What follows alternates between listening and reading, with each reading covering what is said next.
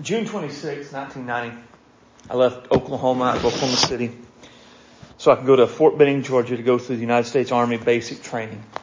When I boarded the plane in Oklahoma City, I thought I knew what it meant to be a soldier. I mean, I had seen all the war movies that were out and were current. I had advice from my Uncle Dean. His advice to me was, son, when you cry, do it way late into the night. Bury your head deep into the pillow so that nobody hear you crying in the night. I had advice from my dad who said, keep your mouth shut. Don't volunteer for nothing. And I mean nothing. And I mean keep your mouth shut. Now, I never did get the keep your mouth shut thing down, but I did learn not to volunteer for things. Armed with the knowledge gleaned from the movies and the advice I had from my family, I headed out fully expecting I knew what it took to be a good soldier. When I arrived there, I had in my mind this kind of image of how things would go. It would be, in my mind, because of what I had known and all I had ever wanted to do was be a soldier in my life, that I would probably be one of the greatest soldiers the drill sergeants had ever seen. They would say that, they would acknowledge that, and they would recognize it. I knew what it took, and I was prepared. So at midnight on June 27th in 1990, I arrived at Fort Benning, Georgia. And by 12:01, I realized there was a great gulf fixed between what I thought was reality and what was reality. I came to realize I didn't know anything. I didn't know how to walk. I didn't know how to talk. I didn't know how to dress myself, make my bed, roll my shirt sleeves, or really do anything. And then a few weeks after I arrived at Fort Benning, a drill sergeant named Drill Sergeant Thomas, he summed up all my problems by telling me I was a soup sandwich. Now, I don't know what a soup sandwich is, and I never did figure it out, though he called me that many times. I just know it's bad.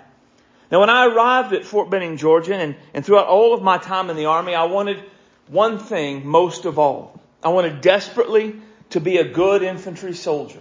That was all I had wanted all of my life, was to be an infantry soldier. And more than anything, that was what I wanted in life. Now, it's been over 30 years since I arrived at Fort Benning, Georgia in 1990. And despite the passing of time, I still have the same desire to be a good soldier. Only now the soldier or the military I serve in is different. My desire isn't so much to be a good soldier for the United States Army as it is to be a good soldier for Jesus Christ. And as the Apostle Paul faced the end of his life, he wrote a letter to his young protege named Timothy, and he gave him some advice and some counsel on how to go about being a good soldier. So if you have your Bibles, open them up to 2 Timothy chapter 2. We're going to look at verses 3 and 4. Should be page 914 in your pew Bible. When you find that, I'm going to ask you to stand to honor the reading of God's Word.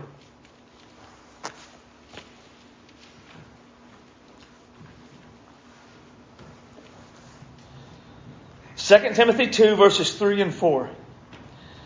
Thou therefore endure hardness as a good soldier of Jesus Christ.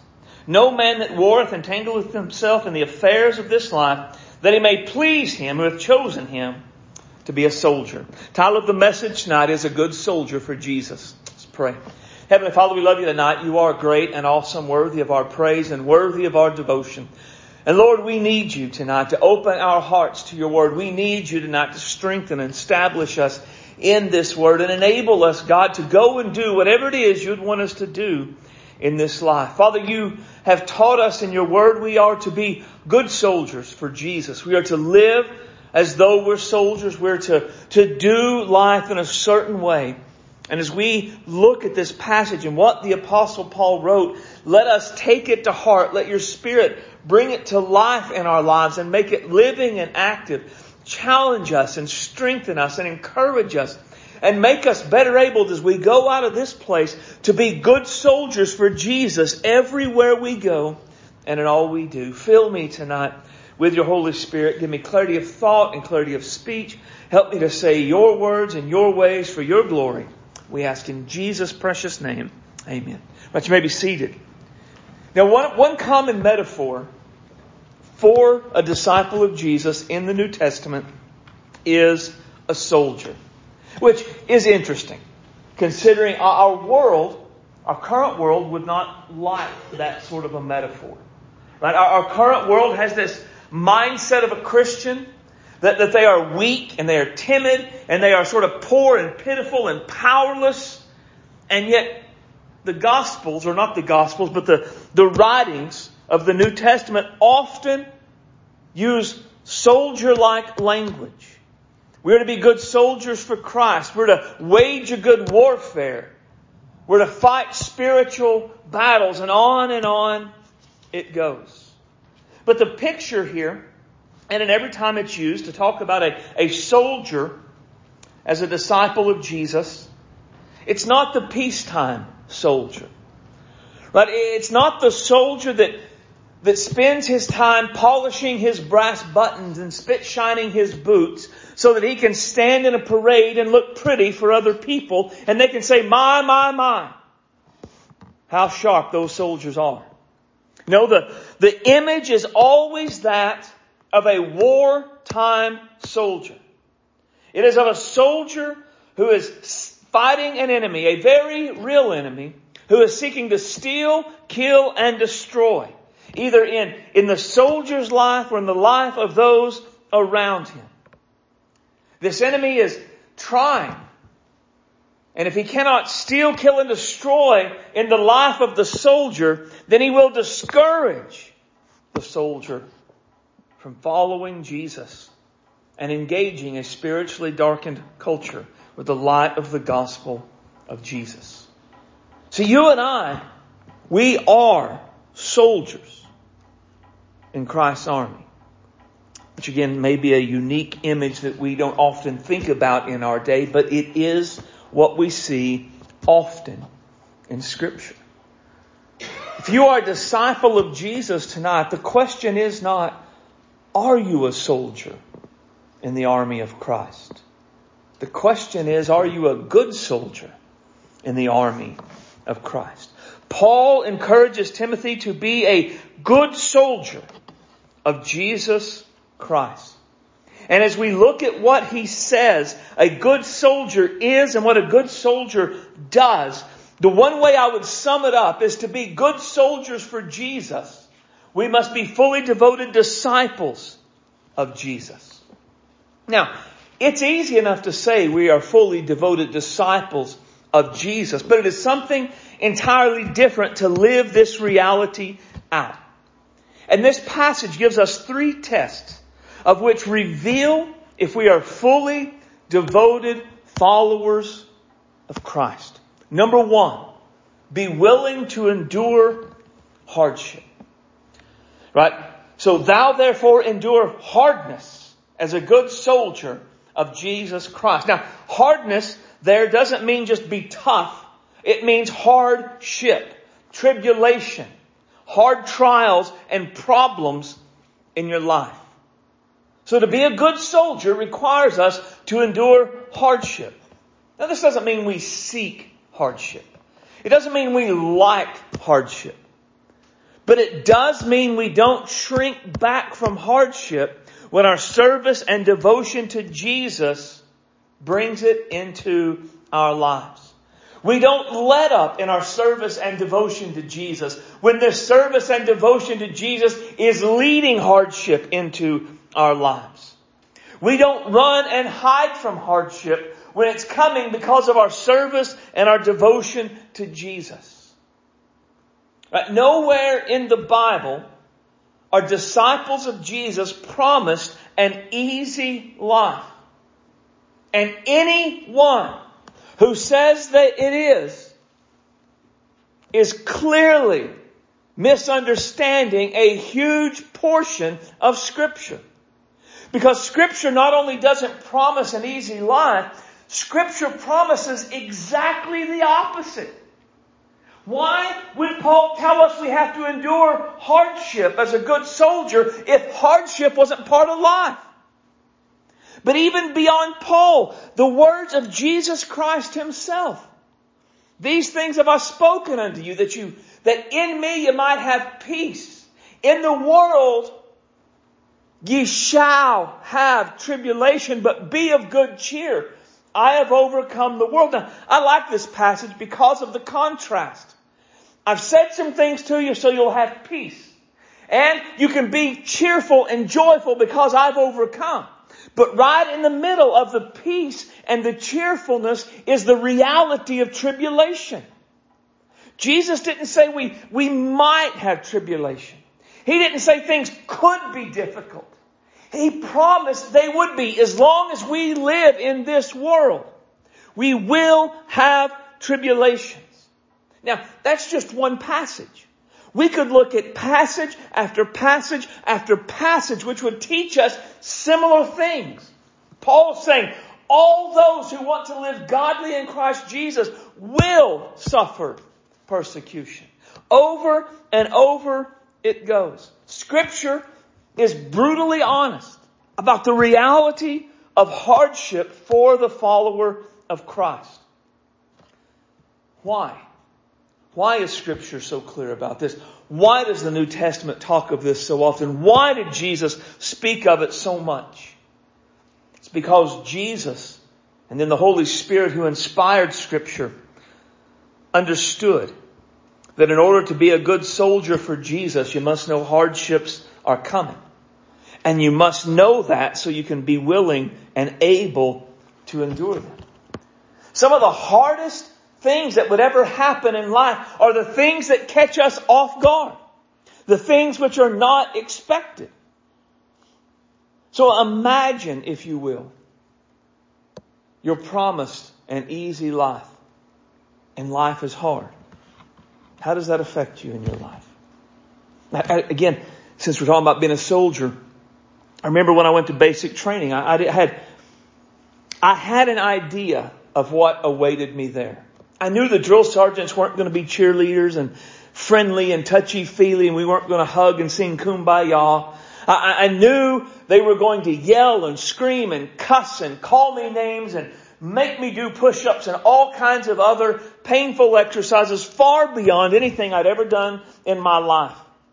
Now, I didn't know everything, but I had in my mind an idea. This was going to be hard. This was going to be difficult. And so when we get off what they call the cattle trucks and the drill sergeants start bellowing and screaming and cussing at you and telling you to do push-ups and get up and run over here and get down again. It was stressful, but I knew it was coming. I was there. I knew what was happening. But there were some guys, and they didn't know that. I don't know what they expected. I don't know what they thought they were joining. But when the drill sergeants, we had one guy with the drill sergeants, we got off the cattle truck, the drill sergeant started screaming. He literally just dropped his bag and started crying. Some of the guys were not prepared to have to do physical exercise.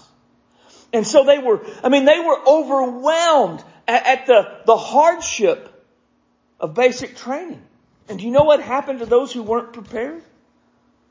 By and large, they quit. Or they went AWOL. It wasn't uncommon to wake up in the morning and see an empty bed that was filled in the night. The guy got up when nobody was looking, snuck out and ran away.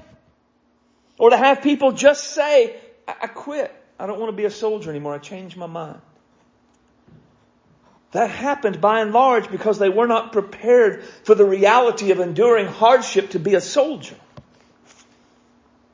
Something similar can happen as disciples of Jesus if we aren't prepared to endure suffering. Again, if we are promised that if we come to Jesus, He's going to make our lives better and easier, and there's not going to be any problems or trials or hardships, when they come, not if they come, when they come, what does that do to our faith? What does that do to our belief system? How does that enable us to continue? It's crushing. Soul crushing, almost faith destroying at times. If we're going to be a good soldier for Jesus, we must be willing to be just as faithful to Jesus in the hard times as we are in the easy times. We must be ready to follow Jesus through the valley of the shadow of death faithfully and be just as faithful, be also faithful in the peaceful meadows and the peaceful streams. Now, while the idea of enduring hardship is a very general principle for all of life as a disciple of Jesus, there is a specific way we're to endure hardship. Look at verse 8, 9, and 10, particularly verse 10. Remember that Jesus Christ of the seed of David was raised from the dead according to my gospel, wherein I suffer trouble as an evildoer, even unto bonds. So Paul is in prison for preaching the gospel of Jesus Christ, right? He is not suffering for killing somebody or stealing from the market or doing some sort of crime. He's in jail because he's preached the gospel of Jesus Christ. But he says the word of God is not bound. So therefore I endure all things for the sake of the elect, for the elect's sake, that they may also obtain salvation, which is in Christ Jesus, with eternal glory. Paul was willing to endure any amount of suffering so the lost could be saved. Paul was willing to endure any hardship if it meant the lost would be saved. What are we willing to endure so the lost can be saved? Our generation of American disciples seem fairly unwilling to endure much of anything so the lost can be saved. Those who have gone before us, like the Apostle Paul, or Adoniram Judson, or David Livingston, or Hudson Taylor, or Jim Elliot, and countless others, have a vastly different take and lived vastly different lives and suffered unbearable, unbelievable hardships in faraway places away from their families for one reason, for the elect's sake, that they might obtain the salvation which is in Christ Jesus with eternal glory. Now I know they were rare. Not everybody in those days was one like them. And there are some like them today doing the same sorts of things. But we sure seem soft in comparison. Are we willing to endure hardship so the lost can be saved? But hardship doesn't necessarily have to refer to physical suffering. I mean, sure, that's a part of it. But that's not the only thing that would be a hardship in the world, is it? It would be any sort of hardship flowing out of our service and devotion to Jesus. Are we willing to endure the hardship of uncomfortable conversation with someone we know and love so the lost can be saved? Are we willing to endure the hardship of a lost relationship so we can share the gospel and the lost can be saved? Are we willing to endure the hardship of people talking bad about us behind our backs because we've shared the gospel so the lost can be saved? If we're to be good soldiers for Jesus, we must be willing to endure hardship. This is a part of what it means to be a fully devoted disciple of Jesus. Secondly, we be willing to endure hardship. Second, avoid unnecessary entanglements. Look at verse 4. And no man that warreth entangleth himself with the affairs of this life, that he may please him who hath chosen him as a soldier. We're just going to focus on no man that warreth entangleth himself with the affairs of this life right here. Now, from the very first time I read this passage, the idea of being entangled by the affairs of this life was challenging to me. I mean, that's a huge statement, right? If you're a soldier for Jesus, you don't entangle yourself with the affairs of this life. Well, now what does it mean to be entangled with the affairs of this life? Think about being tangled up in something. Have you ever got so tangled up in something you just couldn't move? One time when I was in Germany, stationed in Berlin, we went to a place called Wielflicken to do some training. It's a very mountainous area of Germany. And so we were doing some night maneuvers and we were walking down a pretty steep grade. And it was very thick woods. So there was lots of trees and lots of bushes and what we would call wait-a-minute vines. Just these vines that grabbed on and you kind of had to drag yourself through. And we had this little guy in our unit named Paul Altamore. And Paul Altamore was the assistant machine gunner. So he had a bunch of ammo and he had a tripod for the M60 machine gun. And where our packs would weigh 50 or 60 pounds, his would weigh 75 to 100 pounds. So you're walking down this steep hill with these wait-a-minute vines with all this pack on you, and Altamore stumbles. And he goes head first into the ground, but he doesn't lawn dart. He rolls. And he rolls and he rolls until finally he comes to a stop. But he didn't come to a stop because he hit a bottom part. He came to a stop because his legs and his arms and his helmet and his pack and his chest plate and every part of him was wrapped up in those vines. And Altamore was struggling to get up. And he was trying to move. And he looked like a turtle, paralyzed on its back, struggling to get up. It was hilarious. Right? He did not find it funny, but the rest of us truly enjoyed the show he put on. But he was working as hard as he could to get up, but he was making zero progress. He was so entangled that he couldn't get up and he couldn't move on. From a soldierly perspective, at that moment, Altamore was so entangled with those vines, he was missionally ineffective. And the mission had to stop. And we had to get out our bayonets and we had to take the time to cut him free. That kind of entanglement, I think, is what Paul imagines in this passage. But he's not calling on us to quit our jobs and come to the church and we just sit at church 24 hours a day praying and reading our Bibles until Jesus comes back. In fact, I would almost say Paul is calling on us to do something very different than that, almost the opposite. Paul is sending us into the thick of it all, but he's warning us not to get so entangled with all the stuff that goes on in this life that we are missionally ineffective. We cannot do the mission Jesus has given us. Because Jesus has given us as disciples a mission, hasn't He? We are to seek and to save those who are lost. We are to make disciples of all nations. Disciples make disciples. That's the mission.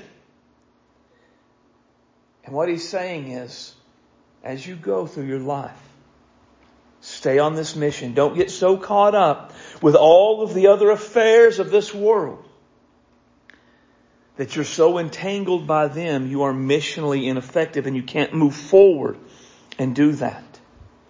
Think about how easy it is to get entangled with the affairs of this life and end up neglecting our service and our devotion to Jesus. And I'm talking about being entangled so we don't have time to read our Bible and pray, much less be active in making disciples of all nations. That's what it means to be entangled by the affairs of this life.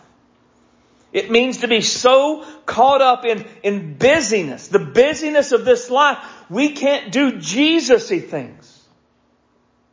We can't be on mission with Jesus and for Jesus. Statistically, the American church is in a steep decline. While the population in America rises, the number of evangelical Christians and attendance in church and all of those things drop rapidly. Right now, I can't remember the number, so I'm not going to try to make them up, but evangelical Christians in America make up a tiny minority of Americans. And it's going to get even less as time goes on because the population continues to go up. Churches continue to decline and close, and people walk away from the faith, and new converts aren't being made. And in my opinion, one of the greatest reasons for this is the American church is entangled in busyness. And this entanglement hinders us in our service and our devotion to Jesus. Many are so entangled they can't even come to church on a semi-regular basis, much less be active in seeking to make disciples of all nations. They're so entangled they can't read their Bible and pray on a regular basis. So there's very little for God to work with in them to reach others through them. We are so entangled by busyness. We have become missionally ineffective. This is what we do. There's an email somebody sent me years ago, and I didn't think of it till just now. I should have printed it out and brought it. It's long though, so I couldn't read it all.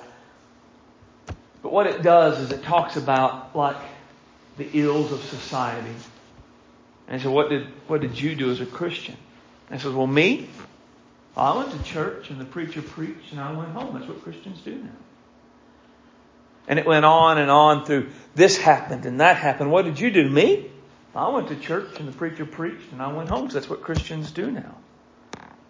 And I think that's by and large what we see. The church is missionally ineffective because we see coming to church and the preacher preaching, that is our service and our devotion to Jesus. Now, don't get me wrong, that's part of it for sure. But there's a whole world of people out there that aren't coming in here ever. And it's our job to do what we can to reach them. And we can't just come and say, I hope they show up, because they're not gonna. We have to go. But that takes time. It takes effort. And it's not that we don't love Jesus, and it's not that we don't want to see people saved. We're just too busy to put forth that kind of time. We're entangled. Now, I'll add, I don't think entanglement is necessarily sin. It doesn't have to be. Sure, it can be. Sin is an entanglement, but it isn't the only entanglement. I would go so far as to say, by and large, for the average person who is a genuine believer in Jesus, what entangles them is not sin. It will be good things, fine things we allow to dominate our lives until we are so fully entangled by them, we are missionally ineffective. We can't make disciples. We can't do anything Jesus would have us to do because we're so busy with all of these other things. To be a good soldier of Jesus, we must be a fully devoted disciple of Jesus. And this means we must avoid unnecessary entanglements. And then finally, focus on pleasing Jesus. No man that warreth entangleth himself with the affairs of this life. Why? That he may please him who hath chosen him to be a soldier. When we're entangled, Jesus is not pleased with our lives. Hey, think about that. That's a big statement. And that's the goal, right? I mean, we want Jesus to be pleased with our lives. We want to hear, well done, thou good and faithful servant. Enter to the joy of thy Lord.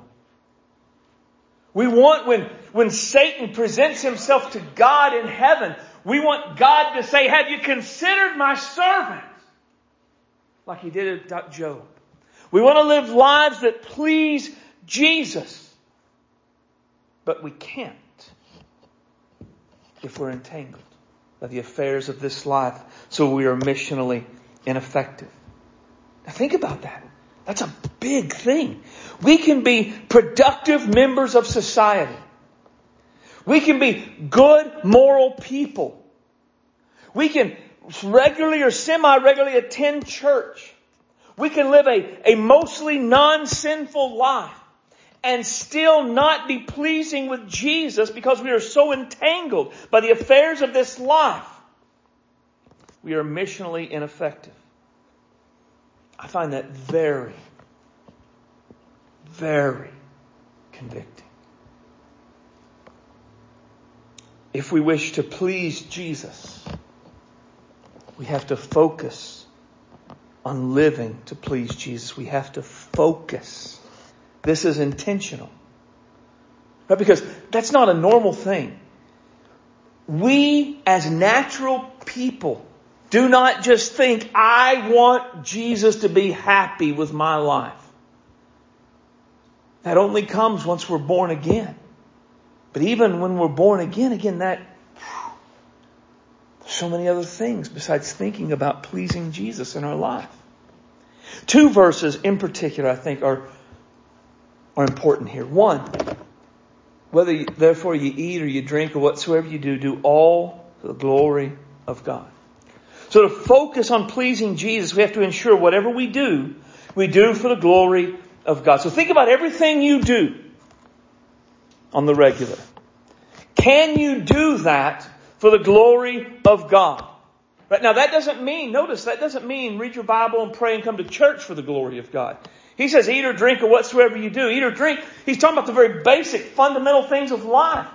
So the idea is there's really not anything non-sinful we can't do for the glory of God. So the question is, we look at our lives, can I do what I do for the glory of God? And then, do I do what I do for the glory of God? Do I do it in such a way my light shines and people glorify God through us?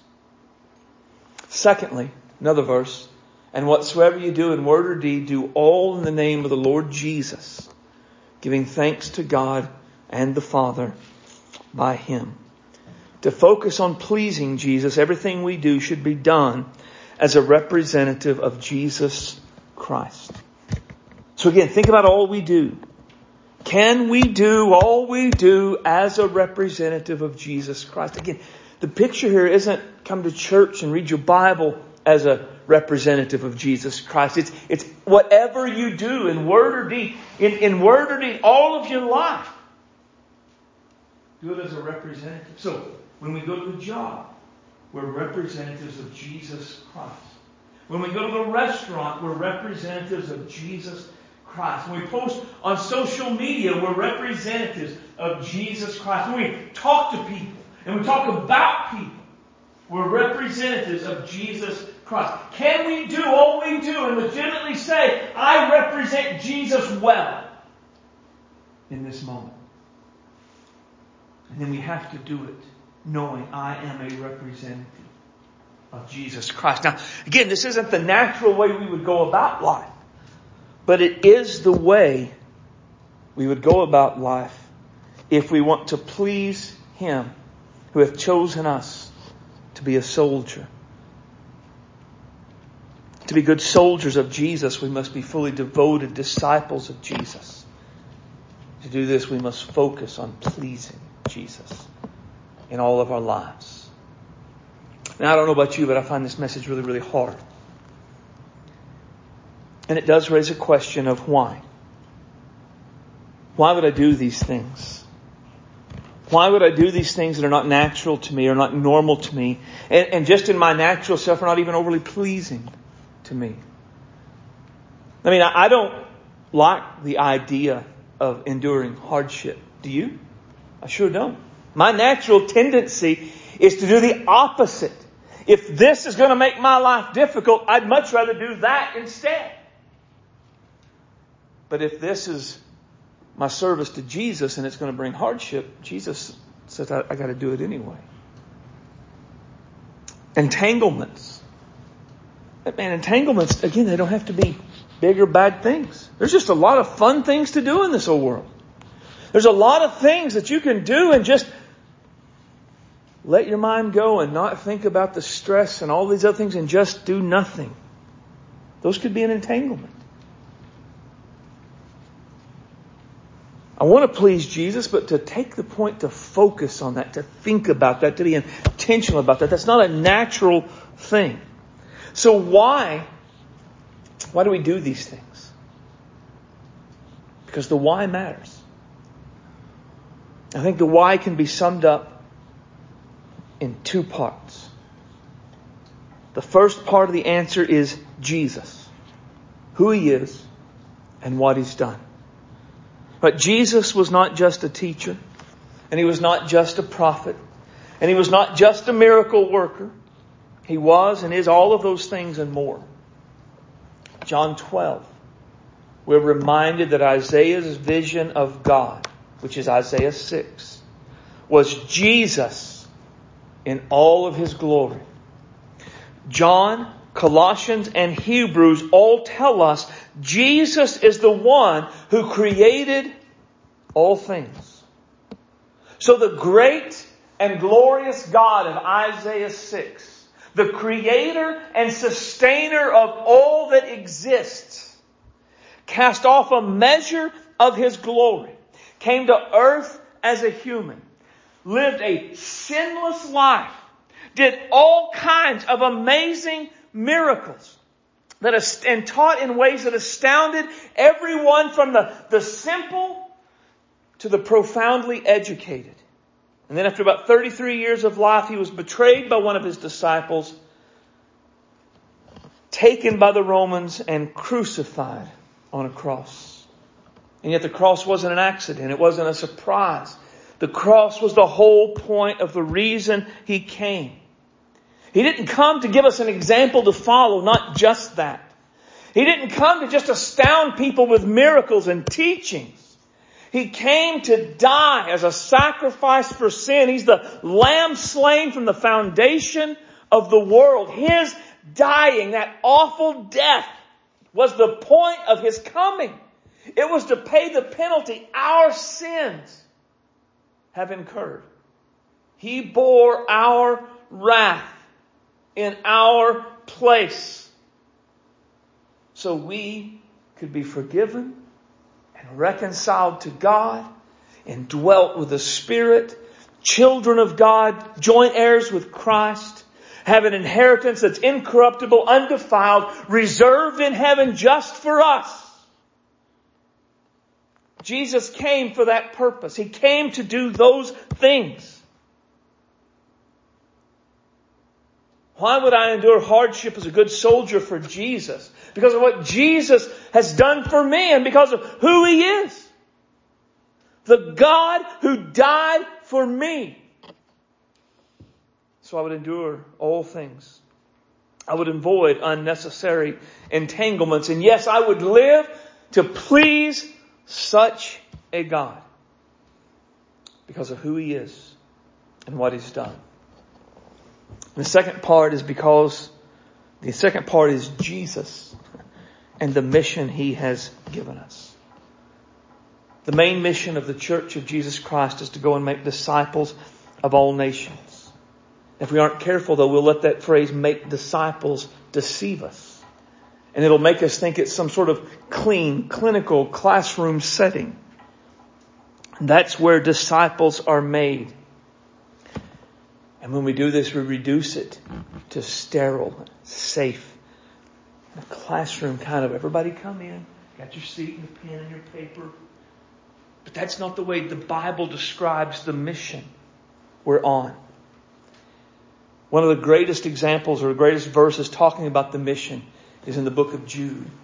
And others save with fear, pulling them out of the fire, hating even the garment spotted by the flesh. The New Living Translation translates pulling them out of the fire as snatching them from the flames of judgment. So to imagine what Jude is talking about there, what we should imagine is unbelievers, those who have not repented of their sin and believed in Jesus Christ. They are hanging over the fires of hell. And there is a spiderweb thin string holding them up. And that's all that's stopping them from falling into the just judgment of an almighty God. And as we look at that, we know that thread could break at any moment. But worse yet, that thread will break at some moment. There will be a day when the God of the universe will call them into account for their life. He will snap the thread. He will drop them into judgment. How do we get them from that place to the safe place where we are? Somebody has to pull them out of the fire.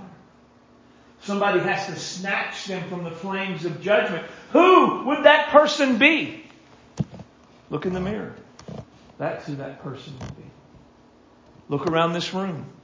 That's who that person would be. You and I, we are the only hope those people have. Because we know the one, the only one, who can truly save them from the fire. And that is Jesus Christ. And if we refuse to go to them, if we don't talk to them, if we don't reach out to them, then the day will come when that web will snap and they will fall into judgment. And there they'll stay for all of eternity. God will absolutely save all who believe. That is a tremendous, beautiful promise of Scripture. However, how can they believe on whom they have not heard? And how can they hear unless someone tells them? And we all know people. And God will absolutely save them if they call on Jesus. But they won't call on Jesus if they don't believe in Jesus. And they won't believe in Jesus unless someone tells them. And the reality is, many of the people we know have never heard a clear gospel presentation. They may have never... we live in a day, again, I said the number of evangelicals in America is a small minority. The people we know may have never set foot in a Bible-believing, Jesus-preaching church in their lives. Or they may have slept through the service. Or they may have played on their phone. Or they may have drawn and doodled on the bulletin if they came. But they've never had someone who loves them set them down and say, let me show you this from the Bible. And because they've never heard, they have no opportunity to believe. And because they've had no opportunity to believe, they're not going to call. And since they don't call, they'll not be saved. And the web will snap and drop them into the judgment they have earned with their lives. The mission, significant, eternally significant. So we willingly endure hardships. We avoid unnecessary entanglements. And we focus on pleasing Jesus because of the importance of the mission He has given us. The Messiah and the mission are worth giving our lives. The Messiah and the mission are worth enduring hardships. The Messiah and the mission are worth avoiding entanglements. The Messiah and the mission are worth focusing our lives on pleasing the one who has enlisted us. The Messiah and the mission deserve the very best of all of our lives. As disciples of Jesus, we are soldiers of Jesus. So let's choose we would be good ones. Let's stand and we'll dismiss in prayer.